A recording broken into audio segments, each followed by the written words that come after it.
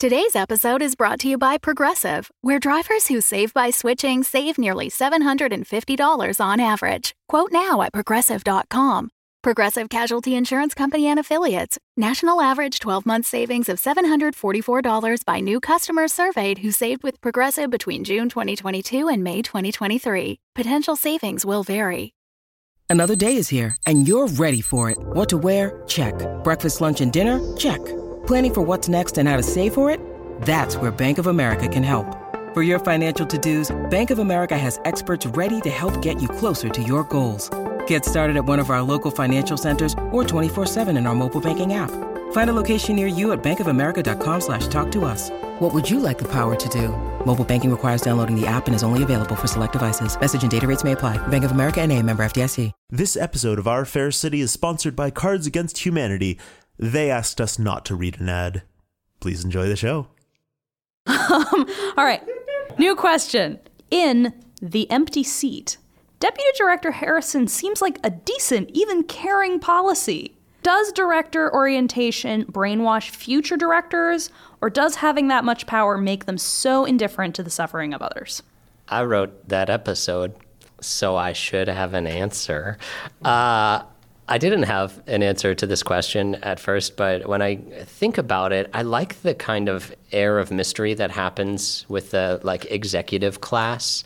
When we first see the directors, they describe the liminal policies as being so small, as though everybody else who isn't living in that beautiful penthouse area gets worse nutrition, and they're just physically smaller than the directors, who are almost like a different entity than we are. They're not a different entity, of course.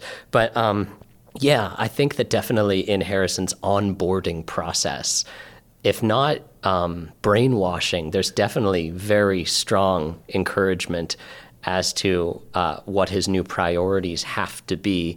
Much like we see Foster Livy, just so dyed in the wool, the company is everything.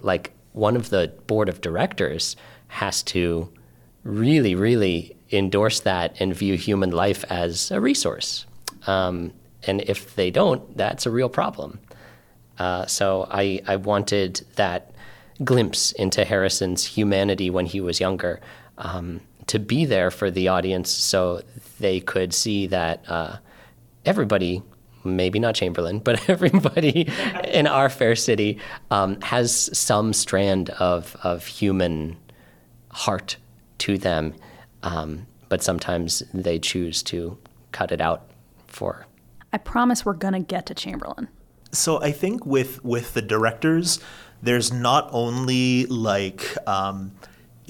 gene therapies and CRISPR and whatever else you want a buzzword in there that make them physically different. I've just suddenly had this image of the directors kind of as apocalyptic angels with 16 wings and 43 eyes on a ring and stuff like that. But I think along with power corrupting, I think isolation also corrupts. Yeah. And the directors are kept so separate and are only kind of given an understanding. It's not even that they're watching policies on video screens, because they clearly when they see the policies in, I guess, season 5, when we first meet the directors, they say they're so small. So it's not just that the policies haven't seen directors. Directors haven't seen policies in who knows how long. And so they have, I think when you are isolated from another group of people, it's really easy to, we see this again and again, it's really easy to dehumanize them and to stop treating them as other and not worthy of care and protection and consideration. I know we also talked about them being older, longer living than most policies. Starting to get a vibe of Prometheus with the engineers. That's exactly what I was definitely. I think in terms of ages, there's Herbert West, who has been alive since what, the 60s. I was going to say 1910, 1920, whenever, no, before that, because if we're judging by facial hair alone. well, I'm thinking in the original Lovecraft story, he's alive in World War I. So he's the oldest, and then there is Morrow, who was one of the original founders of HeartLife. And then it seems like the directors have turned over since then, so probably none of them are as old as Morrow, but like maybe there are only one or two kind of generations of directors after the founders, all kind of replaced at different times. That's a fascinating idea, too, and maybe I'm behind in some ways, but like the idea that maybe Morrow and West, like in their own like parallel paths, were creating this secret society of longer-lived people that were looking at this super long game, and HeartLife is unfortunately what that got misdirected into. Oh, interesting. Another thing I would think is in keeping with the nutrition issue, if one of the most obvious ways for you to show your wealth and to experience what it is to be of privilege in HeartLife is outdoorsiness, like that would be an obvious answer for why they didn't have any sort of interaction with or viewing of the policies below them, because I would think that another one of the things that you could have the luxury of as an option as one of the higher classes in HeartLife would be video. I would think that would be one of the only places where you had that option. But if it's like, why would we do that? We can summer here. We're out playing tennis and camping in our... It's not even like a holodeck because they actually have these things. It's a dome. Biodome. Yeah. A biodome. Yeah. Well, and the directors are the only people that the directors like don't have to keep from going outside, so they can still control them. Yeah. So yeah. So I'm going to transition us. We have a couple of questions about Cromwell and then a bunch of questions about Chamberlain, and they kind of overlap. So I'm going to open this topic and we can have a sprawling conversation. But start with these two questions. The first one is Cromwell a crone? Let's try that again. That's not how that word is. That's not how that word is pronounced. Not that it matters, but yes. The directors will see you now. I want that Halloween decor. Awesome. Okay. So for the first of the two questions is Cromwell a clone? Has there been a long line of Cromwells? I remember Caligari mentioning something about another Cromwell in a vat. And how good is HeartLife at genetic engineering? And to riff on that, someone else asked, so it seems that neither Cromwell nor Chamberlain are exactly human? And so are they both the result of the same corporate science, or are they separate, seemingly unkillable entities of their own? Okay, so I'm going to take a crack at Cromwell. I also have lots of thoughts on Chamberlain, but I'll let Jim go first on those. So Cromwell is definitely a clone. And I think that is kind of most firmly established that maybe not even this Cromwell, but a Cromwell grew up with Caligari, and there has been the voice of HeartLife for much, much longer than that.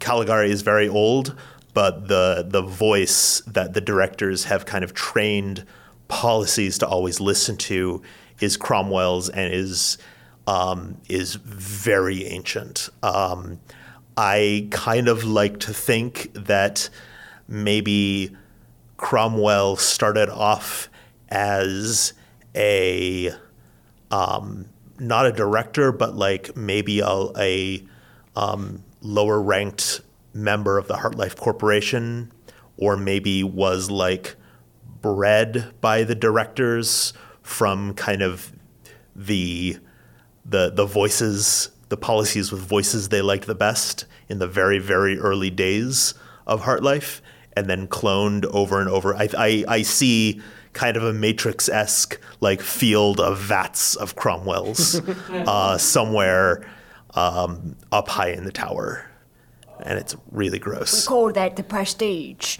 I just thought of another alternate timeline I would love to see, and a Cromwell apocalypse, where all those vats just open and out comes an army of Cromwell. That's terrifying. It is terrifying. Ryan, I don't know what you mean. One of the things that I always wanted to work in somehow, possibly in one of the comics or in an episode, was a scene where Cromwell and Chamberlain get into an elevator at the same time. and they're just standing next to each other, and you can it's just if it was a comic, it would just be like them standing there in complete silence. That would work really well on television. Nothing happening. The doors open. Make that work, Ryan. One of them gets out, and both of them, under their breath, both just say "amateur" at the same time. Because in my mind, Cromwell thinks that there's no artistry to what Chamberlain does, and Chamberlain thinks Cromwell is a part-timer. Yeah. Yeah. So I think Cromwell actually kind of breaks the rule of Heartlife always finding a use for people. I think, like when Cromwell has a cold, they shuck that body and devat another Cromwell, just so there's always a voice ready. Fun fact, Cromwell's voice is a somewhat but not highly exaggerated version of my phone voice when I'm nervous or very professional. So it turns out it's way weirder in person, but also gets pretty creepy and weird when it's just recorded. I think if you look at their functions within the company, Cromwell has to be the protector of the directors, but is also their steward, and also their public announcement recording person. So Cromwell, I view as a sort of elite bodyguard who's very, his life is intricately entwined with those he serves. And Chamberlain is more of a detective assassin. He's a killing machine. I think that Cromwell can kill and will if necessary, but that's not really his primary function. His primary function is to take care of the directors and guard them. And Chamberlain would make a lousy guard for the directors because he's just so trigger happy. Part of me wants to hear a version where all of the announcements are live Cromwells, just waiting for the elevator to go up and down a floor. Rather than recording apparatus, there's just a Cromwell crouched behind every elevator. That's hilarious. So to go back to this question about whether or not Cromwell and Chamberlain are the same, is Chamberlain also a clone? No. What? So, just to not to put too fine a point on it, but what is Chamberlain's deal? I think he ingested part of the meat wall when they were still in the experimental phase, and it gave him immortality. That's a great theory. I like it. Let's see if Chamberlain can speak French. He definitely speaks at least one dead language, as we will learn in the Chamberlain tapes eventually when they are released. Jim has a bad habit of writing parts for himself and then going, "Oh, I don't speak this language. Uh-oh."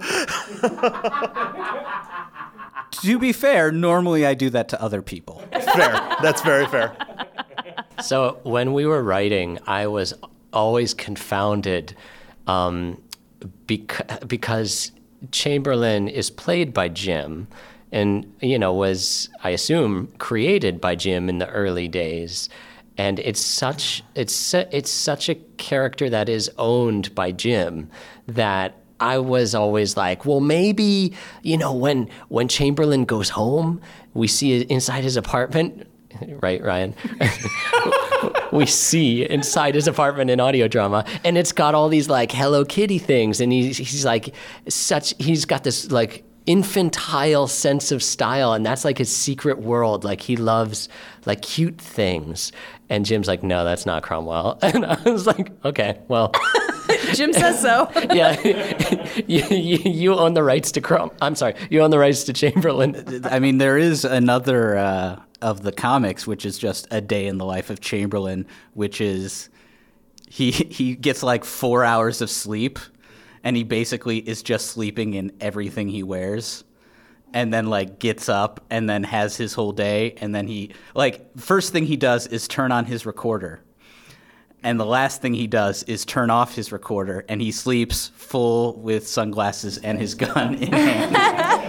I always kind of imagined Chamberlain having Fox Mulder's apartment from the X-Files, except like minus all of the furniture, except maybe like a very sad chair that he like for several hours of the night would just go and sit in and like either stare out into the room or maybe like sit facing the corner and then like stand up and go back about his day. Like, and that was Chamberlain's home time. It's interesting. It's not really. But insider baseball bit, I mean, the original inspiration for Chamberlain was to be the anti-Mulder. Is the idea that his job is to, deal with these sort of weird X-File-like situations and then cover them up. Huh. Nice. I have always felt like Chamberlain is the one character who is maybe not human, and is like kind of exists outside of time and space. And is more of a like supernatural force than, so Chamberlain is clearly a piece of Heartlife and is a piece of the director's or of Heartlife's plan. I would actually say not the director's plan, but maybe of the actuary's plan. And that distinction is maybe a longer rant, but I don't know. I think it's also, it's significant that he is this kind of unstoppable force and also is the owner of the only, so we hear two guns in our fair city. We hear Chamberlain's, and then there's the sniper on top of the tower. And I think we only know that that's not Chamberlain because they only fire like once. But I think there is something about Chamberlain being larger than life in a very like unpleasant supernatural way. Now, here's another question, Jeffrey, because I assumed that the sniper was Cromwell. Ooh. Oh, interesting. Yeah, that makes a lot of sense. I think I had never really assigned a person to that, but I think Cromwell makes a lot of sense. I have a question. This is not a listener question. This is an Eleanor question. Is Chamberlain dead at the end of the story? I actually do not know the answer to that question. Damn it, Jim! I'm really upset about that. Eleanor, was he ever alive? Hate you guys. Well, here's the thing. The reason I don't know the answer to that question is because we were having a conversation about how to end the series between myself, who is kind of editing things toward the end, Clayton. Script editing. Yeah, script editing. Clayton and Jeffrey. Clayton, who was writing the episode. And so that conversation ended without a decision. And then Jeffrey and Clayton went and made the episode, and I never heard the answer. So I didn't actually know how the series ended until until the episode came out. So, isn't the answer yes? Like, yes, he's dead? No, yes, he's alive. I'm sorry. Yeah, the question was, is he dead? But the answer is no. Oh, yeah, no, that's definitely Chamberlain at the end of the series. The bugs? No, the juice box. Oh. What? Oh, did we just blow your mind? Yes! to take me a minute. Oh yeah, that's the last moment is the narrator looking up, What? hearing the tape recorder in the juice box. Guys, I have a lot of feelings about that. Yeah, me too. Yeah. So the final episode. I mean, I presume we don't care about spoilers at this point. I would hope that people have listened to it by now. Yeah. So part of the challenge in that last episode is when we started developing Livy's character, the environment in which we always hear him in, there's the whine of the recording equipment that he always has going on, which is fundamentally the same sound effect is used at its heart that we use for Chamberlain's sound recorder or field recorder. And so there was this difficulty I had in trying. I had to figure out a way to activate Chamberlain's recorder at the end of the episode without it being swallowed up by the environment that we always hear Livy in, which is why we made the creative decision to cut out that environment totally at the end, where it's just Livy just sort of scrambling until you hear at the very end, right when Livy's about ready to sign off, you hear Chamberlain's recorder snap on and you hear the juice box. Guys, I can't do listener questions anymore. I have to go re-listen to that episode like right this minute. So now here's the question. I'm actually going to throw this one over to Ansel. Is Our Fair City Foster Livy's recordings, or is Our Fair City Chamberlain's tape recordings of Foster Livy's recordings? Oh, God, that makes my head hurt. I feel like if Chamberlain were making a recording of Foster's recordings, he would have edited it differently.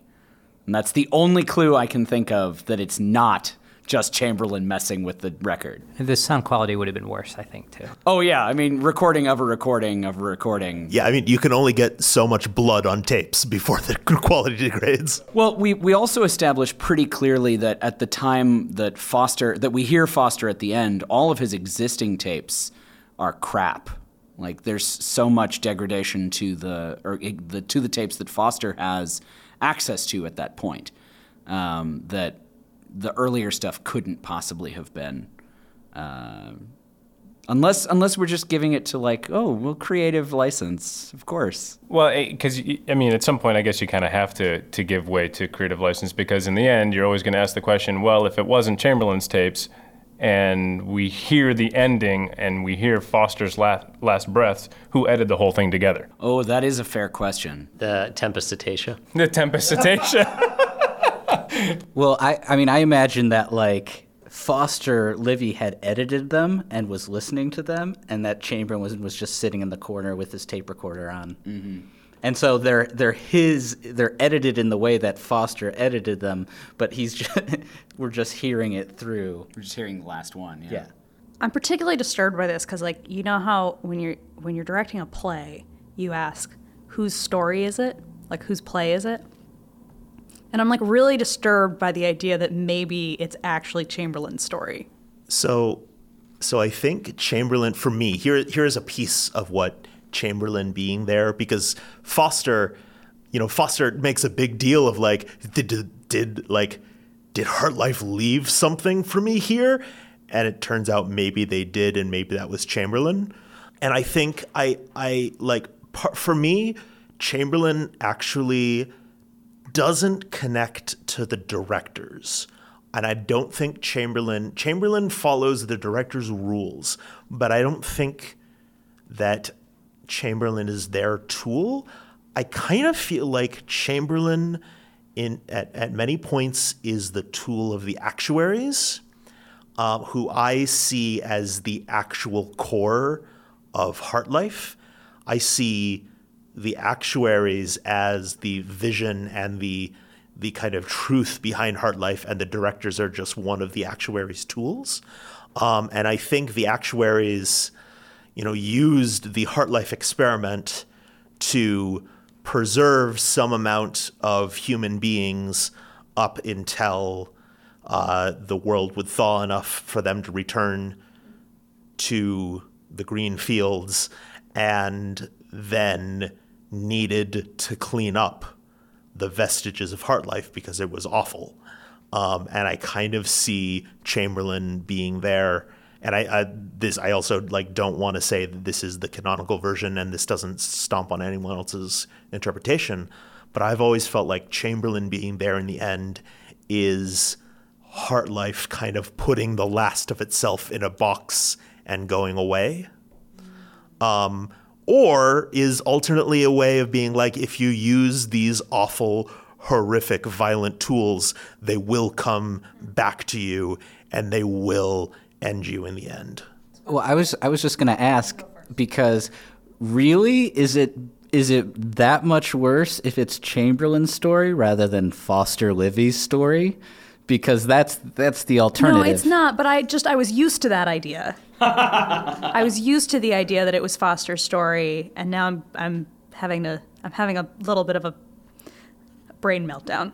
That's all. I'd like to throw out that just because Chamberlain and Foster are there at the end doesn't necessarily mean it's their story. Like the end of Hamlet, Hamlet's gone. That's a very good point. Most of the main characters are on the floor. Thank you. That was very comforting. Yeah, I needed that. Don't worry.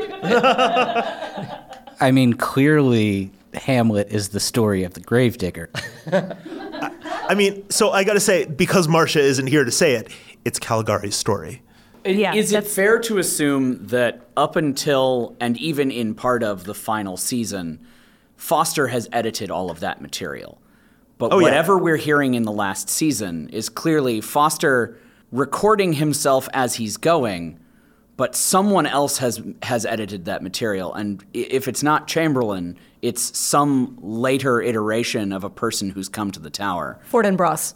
Yeah. Whoever our Fortinbras is. Yeah. I mean, for my money, I think, honestly, that everything comes out of Foster's recordings except for the quiet piece of the tundra at the end. And I think, rather, everything was edited by Foster's and everything was shown from his perspective other than this quiet moment.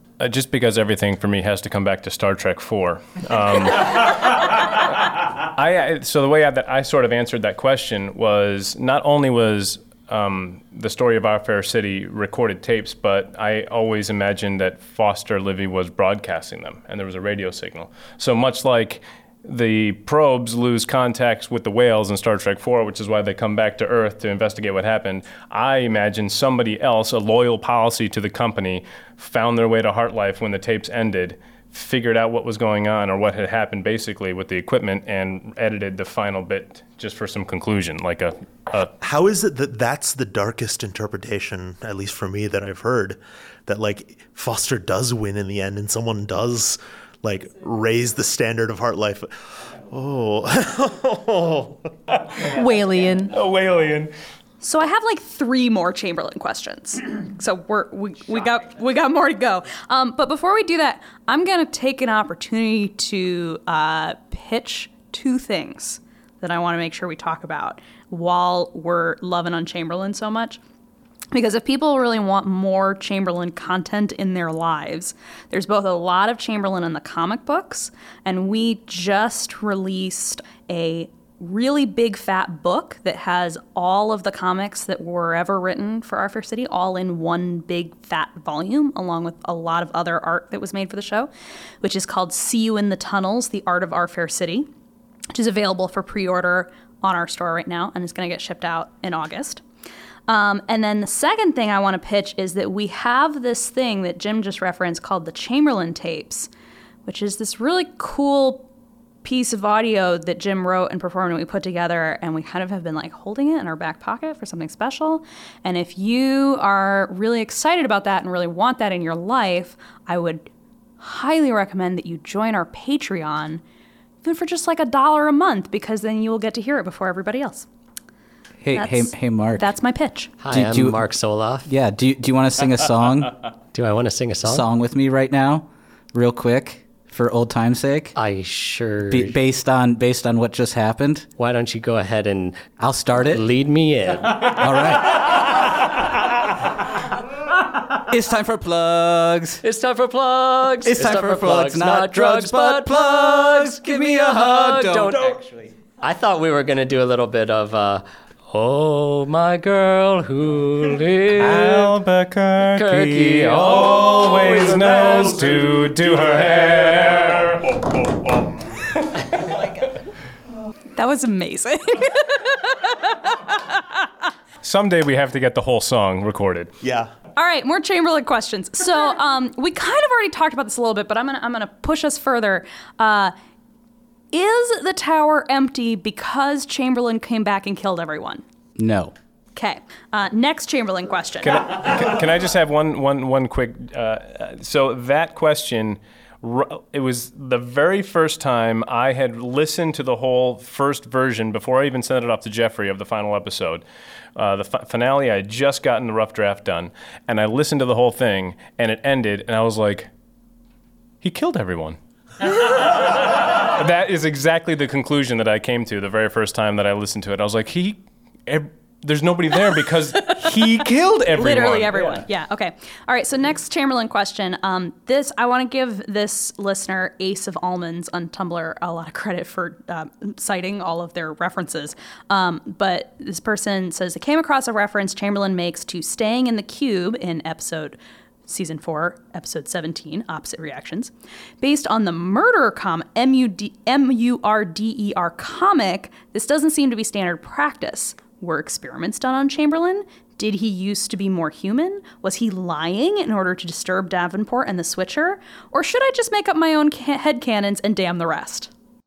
I mean, the last one. Definitely yes. Yes, yeah. So one of the things that I've always maintained in my headcanon is because as kind of Jeffrey put it, Chamberlain is not so much like he's a tool of the company, but he's on a leash.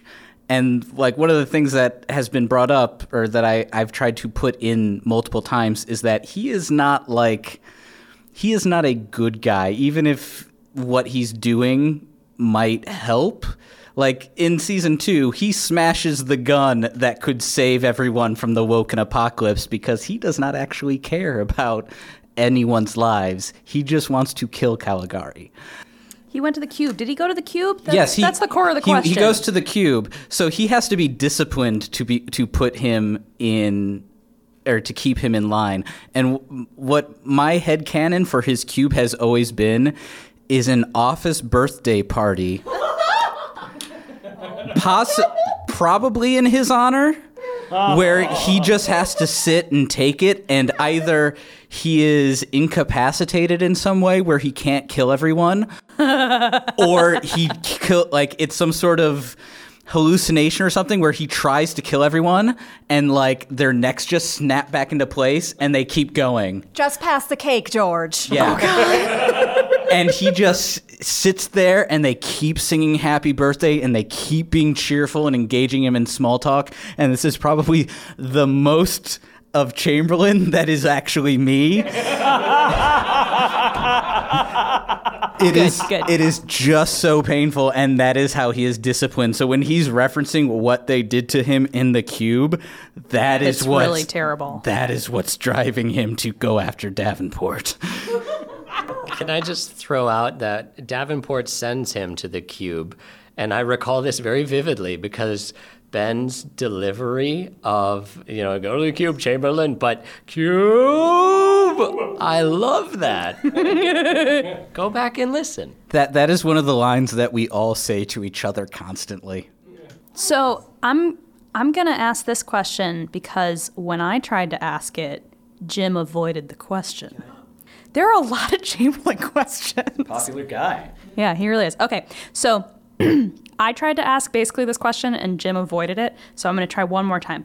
The Soap Lady asks, what the heck is Chamberlain? Is he even human? I imagine him to be a demigod of quick and painful death, a cyborg, a genetic experiment raised by robots, or an android piloted by 3 cats. So, what's the answer? I mean, clearly the 3 cats. 3 cats, 3 cats, 3 cats. Cats are evil murder machines that would kill us all if they could. Oh, so he's a little kitty Voltron. A reverse Voltron. I will say, without actually answering the question, that if there is a line in the Chamberlain tapes that kind of addresses this, but you may need to brush up on dead languages to understand it. So everyone should join the Patreon and go brush up on your Latin or Greek or something. Yeah, can you tell us which language we need to learn before listening? It is Latin because Aramaic and ancient Hebrew and things like that don't show up in Google Translate in a way that makes it understandable to pronounce. Oh, good. I was afraid that non-Euclidean geometry was going to constitute a language to you. So anybody out there who's listening and is like twisting their keyboard in fury that they don't have an answer to what Chamberlain is, I want to throw out that I was a huge Battlestar Galactica fan, and like pseudo spoilers, a character turns out to be an angel, which is like not mentioned in any of the stuff in the prior seasons. And I felt that was so disappointing. Like the mystery is, oh, that person was an angel. That's why the person did amazing things. And so I think it's better to have Chamberlain be a bit of a mystery and be whatever you need Chamberlain to be to make the story work for you. If we're like, yeah, he's definitely a robot, then it loses something. We'll talk. Mark and I, we'll talk Battlestar Galactica off mic. BSG cast. That's a different podcast. All right, so that has been a whole round of listener questions. We will have more coming soon, but thank you all, and tune in again in the future for even more listener questions. The Fable and Folly Network, where fiction producers flourish.